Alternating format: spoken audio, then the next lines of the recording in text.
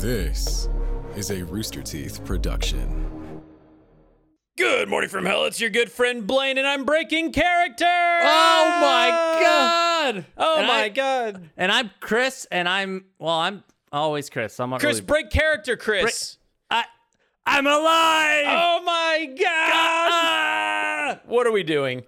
So we're going to take the week off because Blaine is going out of town and on vacation, and then we're also super busy with a ton of other projects. Some may say burnt out.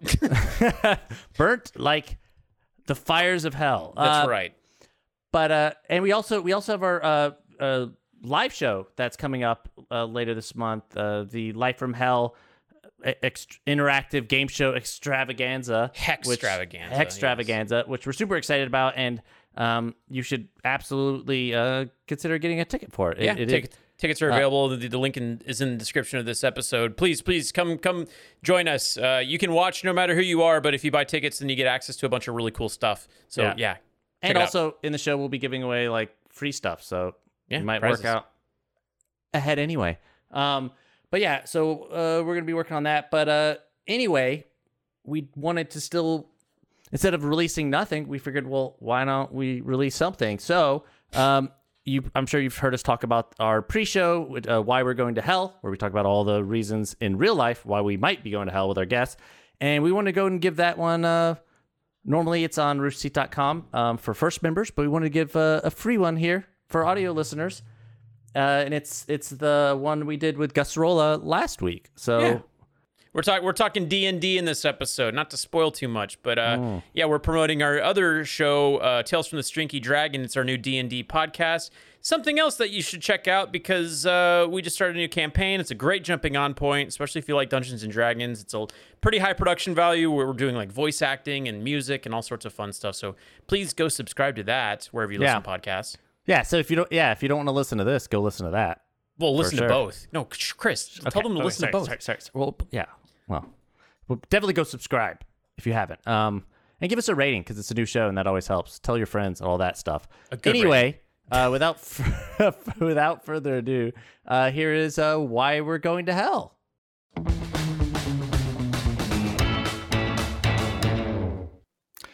Welcome to Why We're Going to Hell. Today we have Gus Rolla to talk about some of the things that we've done that have definitely been bad and going to cause us to die and go to hell. Well, it's not going to cause us to die. It's just going to cause us to go to hell after we die. Right. That's true.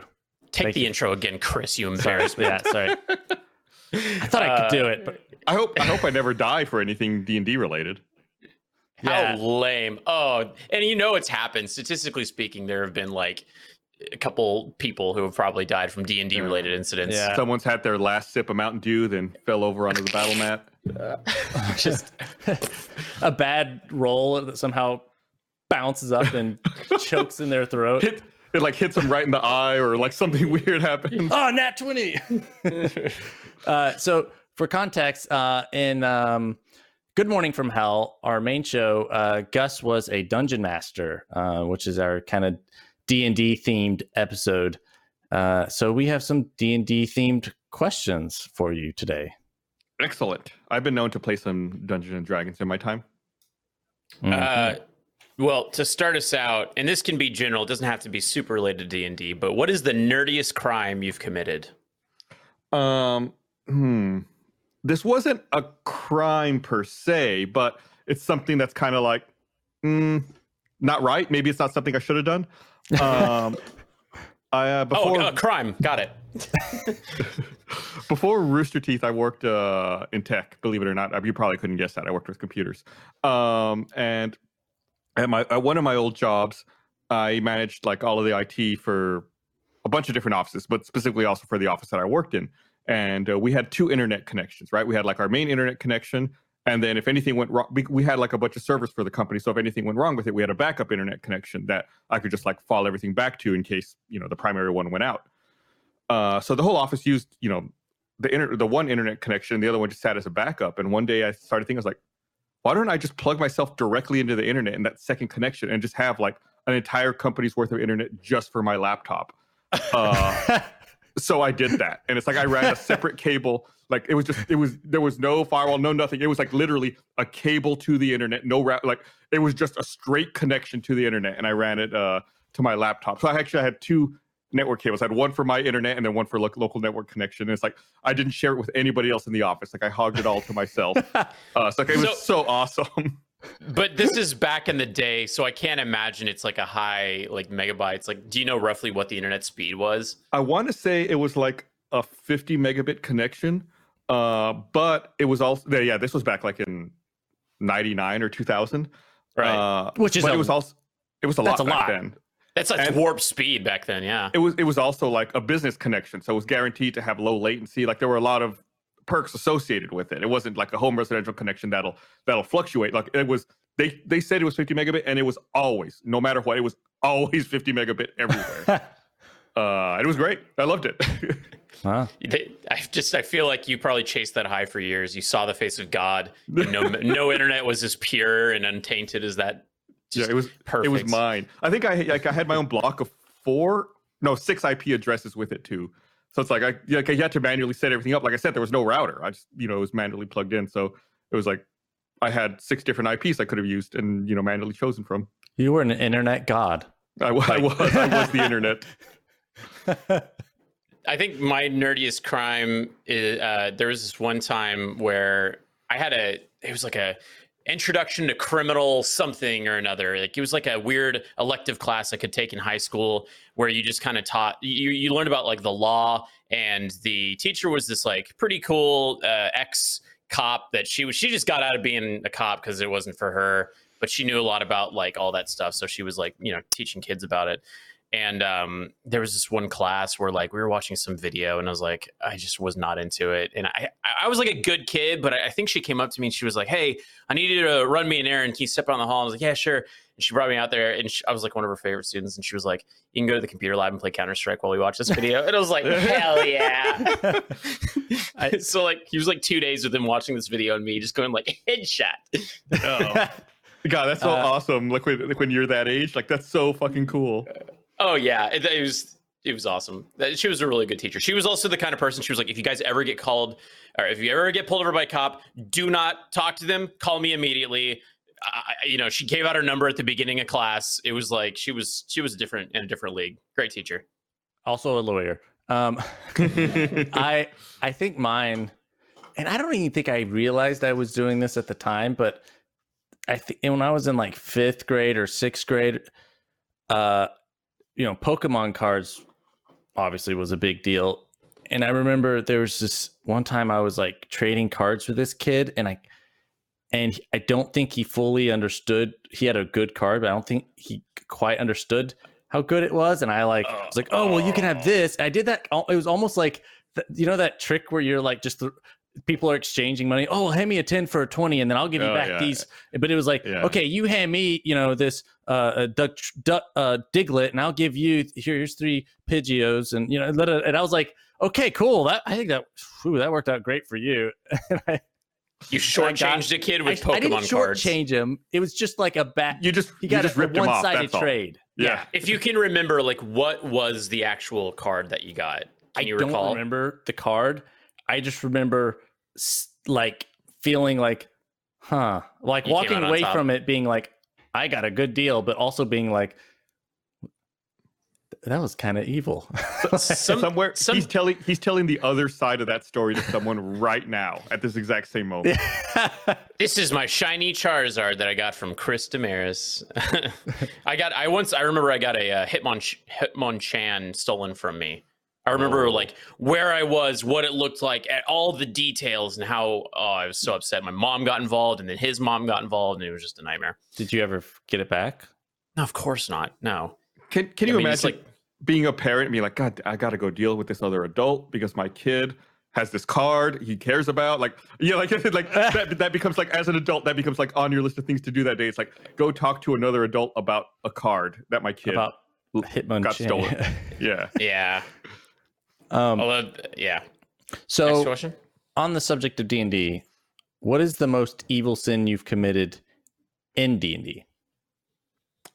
I think D&D for the most part, like you're role playing sin nonstop. It's like a murder simulator, right? Like you're constantly killing. But that aside, once I did something that, again, something I shouldn't have done. I rolled a character. It was an elf or a half elf. I forget what it was. Elf or half elf. And I told everyone that I was a fighter, but secretly I told the DM that I was a rogue. And well, I was pretending I was a fighter and nobody knew any better. Because, like, you know, at the beginning of D&D, like, your characters don't know each other. You get together to do a quest or whatever. And I was secretly stealing from the party when everyone went to sleep at night. And, like, I would make separate rolls just to, like, see if I could successfully steal stuff without anybody noticing. And it all eventually came to a head when, like, someone was missing stuff, and then like the party decided to go through my belongings and found like all this stuff that they've been missing for oh my god, it was weeks. And like they wouldn't know their stuff was missing. Like we'd be in the middle of battle and someone would be like, I'm gonna drink my potion. The DM be like, you can't find it. Like what? It's like secretly because it was in my bag. So like it all came to a head. Like they found all the stuff on me. Then one of the characters was a cleric and he cast a zone of truth. And it's like, you have to tell the truth unless you make a saving throw. Secretly, I did make the saving throw, but they didn't know that. So it's like, I could lie, even though there was a zone of truth. So I started making up this story about how I was being framed, and everyone had to believe it because I told them the story in the zone of truth. Like they all got their stuff back, and then from that point forward, I was like, all right, yeah, I'm a rogue, okay? So what? I promise I won't steal from you guys at all. You know, we kind of like decided collectively to move on from that. That's so funny. That's what makes Dungeons and Dragons magic, is the fact that you can like do that kind of metagaming and just like go behind the scenes and lie. Like, I need to take advantage of that in our campaign. That's brilliant, dude. Yeah, we were. I was passing notes to the DM. Like, I would always sit next to him and like kind of like write little notes and like slide over little slips of paper when people weren't really paying attention. God, that's so good. Just to try to avoid drawing attention to myself. Have I met this DM? Is it the guy that I'm thinking it is? No, he was in the party. He was one of the people I stole from. But okay. He was not the DM. All right, gotcha. That's hilarious, dude. Okay, so I was gonna ask. I mean, this might have been it, but what's the biggest fight you've had in D&D? I guess like metagame wise, like outside of it, not like it was a big troll. That incident was probably the second biggest fight I've ever had in D&D. Like that was, man, I thought people were gonna hit me. Oh my god! Roll for attack. Just in real life, and you actually have to roll. I thought, but also that same party, there was a guy months later. We played that game for years. Like this was a game that went on for probably like 7 or 8 years. Months, maybe years later, there was one guy in the party who, like, he just always kind of rubbed me the wrong way. He was always like, he had like tons of books and would like try to start cherry picking, like the best classes and the best items and like really min-maxing the game, like trying to find things that were broken and then exploiting them. And like finally, after like dealing with this character forever, like everyone else in the party, like collectively was like, we need to have like an intervention for this guy. Like he can't keep doing this. He's breaking the game. Like the game's not fun. Just because he's ruining the fun. Like he's just, finding all these loopholes. So we all met up. We always played on Sunday. And he showed up for the game on Sunday and we're like, listen, you can't keep doing this. We laid out all of our case and he got furious. Like he just started screaming at all of us, like about how, we were just jealous of him. And and then he left. That's the last time I ever saw that dude. He left. Like he collected all his shit, like went out into his car, and like we could hear him like peeling out down the street and leave. Dude. But it's like the game got better after that. I mean, it was really rough. And I didn't think we were, who knows, I'm not objective about it. I didn't think we were disrespectful about it. We were just asking him to like not do that anymore. Just like try to like, let's have fun. Don't just try to be the most powerful character ever. Let's just, play the game together. So was that a situation where he was just like, you would come into an encounter and he would just always win or have some bullshit thing that would just make him conquer? Right. He'd be like, I'm playing this class. And we'd all be like, I've never heard of that. He's like, well, it's in this obscure book. Here, let me show you. They're like, yeah, I purchased this item that like none of us have ever heard. Like, and we're not all D&D. Like all the people who were playing in that party, tons of experience with D&D, but he's like he literally had every book and compendium ever, and like stuff that none of us had ever seen or used before. And I was like, God, it was just too much. I think to this day, that's why like I'm very wary of a lot of expanded books. I like trying to stick to the core books as much as possible to this day. Like whenever like we start, like even in our campaign, like whenever we start like trying to pick and choose stuff from the expanded books, I'm always kind of like, let's try not to do that. Let's try to keep it as core as possible. No, you pulled that on me because like I was gonna do elf, and then I was like, oh, this Goliath type sounds really cool, and you're just like, no. And I was like, it's that guy's fault that I'm like that to this day. Fuck that guy. I want to be a Goliath. Then have you ever just straight up cheated on a roll? Comes to mind. I don't think so. I want to say no. Like I've had opportunities. Like I've had characters that I really like die, you know, and it's the kind of thing where it's like, oh, if this roll was just 1 or 2 higher, everything would be okay. And you're like, no, got to play the game, you know. And so I don't think so. I've tried to keep things because it's a game in the end, right? Like I mean, yeah, right. Well, what's the point? Yeah, I mean that's on why it. Then it's like, well, there's no anyone stakes. could cheat. Yeah, then you could. Right. Then none of it matters if you're not playing by the rules. And I feel like that's what that other guy just did not understand. Is just like it's a game, bro. Like you need to like ease up. Right. This is Indian's supposed to be for fun, not a job. And fun for everyone. You're not trying to beat everyone else or like beat the DM. Yeah. There's been a couple of times like in our last campaign where I got really attached to my character, but then I was also like, hey, if you want to kill me, man, like I've got a great idea for another character and stuff like that. Like you just got to think ahead. You got to think in those terms. Well, so I feel like I should clarify. So I've never cheated on a roll as a player, but as a DM, I've fudged rolls before to like make things not so bad for a party. But I feel like that's par for the course when you're DMing. Sometimes it's like, man, I really don't want things to go that way. You know, I feel bad for them. So it's like, we'll say that this is okay. Yeah. Well, that's like all of a sudden, DM's discretion, right? I mean, they're in charge of how the game works. So right. Or all of a sudden the monster you're fighting has less hit points than it did a little while ago. You know, that kind of stuff. Mm-hmm. On that note, final question. What's the worst way you fucked over a DM? Like, so not necessarily yourself, but like you just cheated out or did something to screw over a dungeon master. Broke the story in a way that like they weren't prepared for. Yeah, because there's been several instances where we've done that to you, and we can tell you're frustrated. You're like, this did not play out how I intended. So I can't get too mad when that happens because whenever Jeff, you know, mutual coworker of ours, when Jeff and I used to play with Frank, who's another guy that we've worked with in the past, Frank would DM sessions and we would be part of it. And Jeff and I had an understanding that was like, we would always try to walk in the opposite direction from what Frank wanted us to. It's like if the story's kind of telling you to go this way, it's like we're gonna go the opposite direction. It's like we're gonna try to like take things off the rail immediately as much as possible. And luckily Frank's really good at improv and he's really good at coming up with story on the fly. So I think he got used to it pretty quickly. But I can't imagine how frustrating that is for him to constantly be trying to like get us back onto the story and the stuff that's prepared when we're just constantly like, no, we're gonna go the other direction. Like spending hours preparing a story and then everyone just to like ignore it.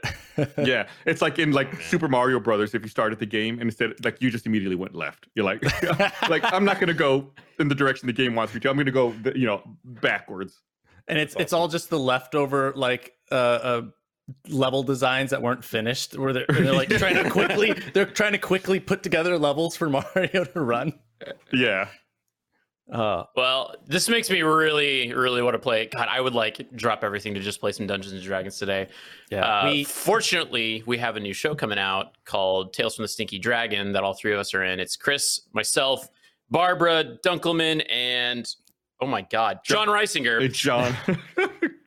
And then Gus is DMing, and that's going to be coming out. When is that coming out, guys? It should be out now. Yeah. Oh, sweet. Or the trailer.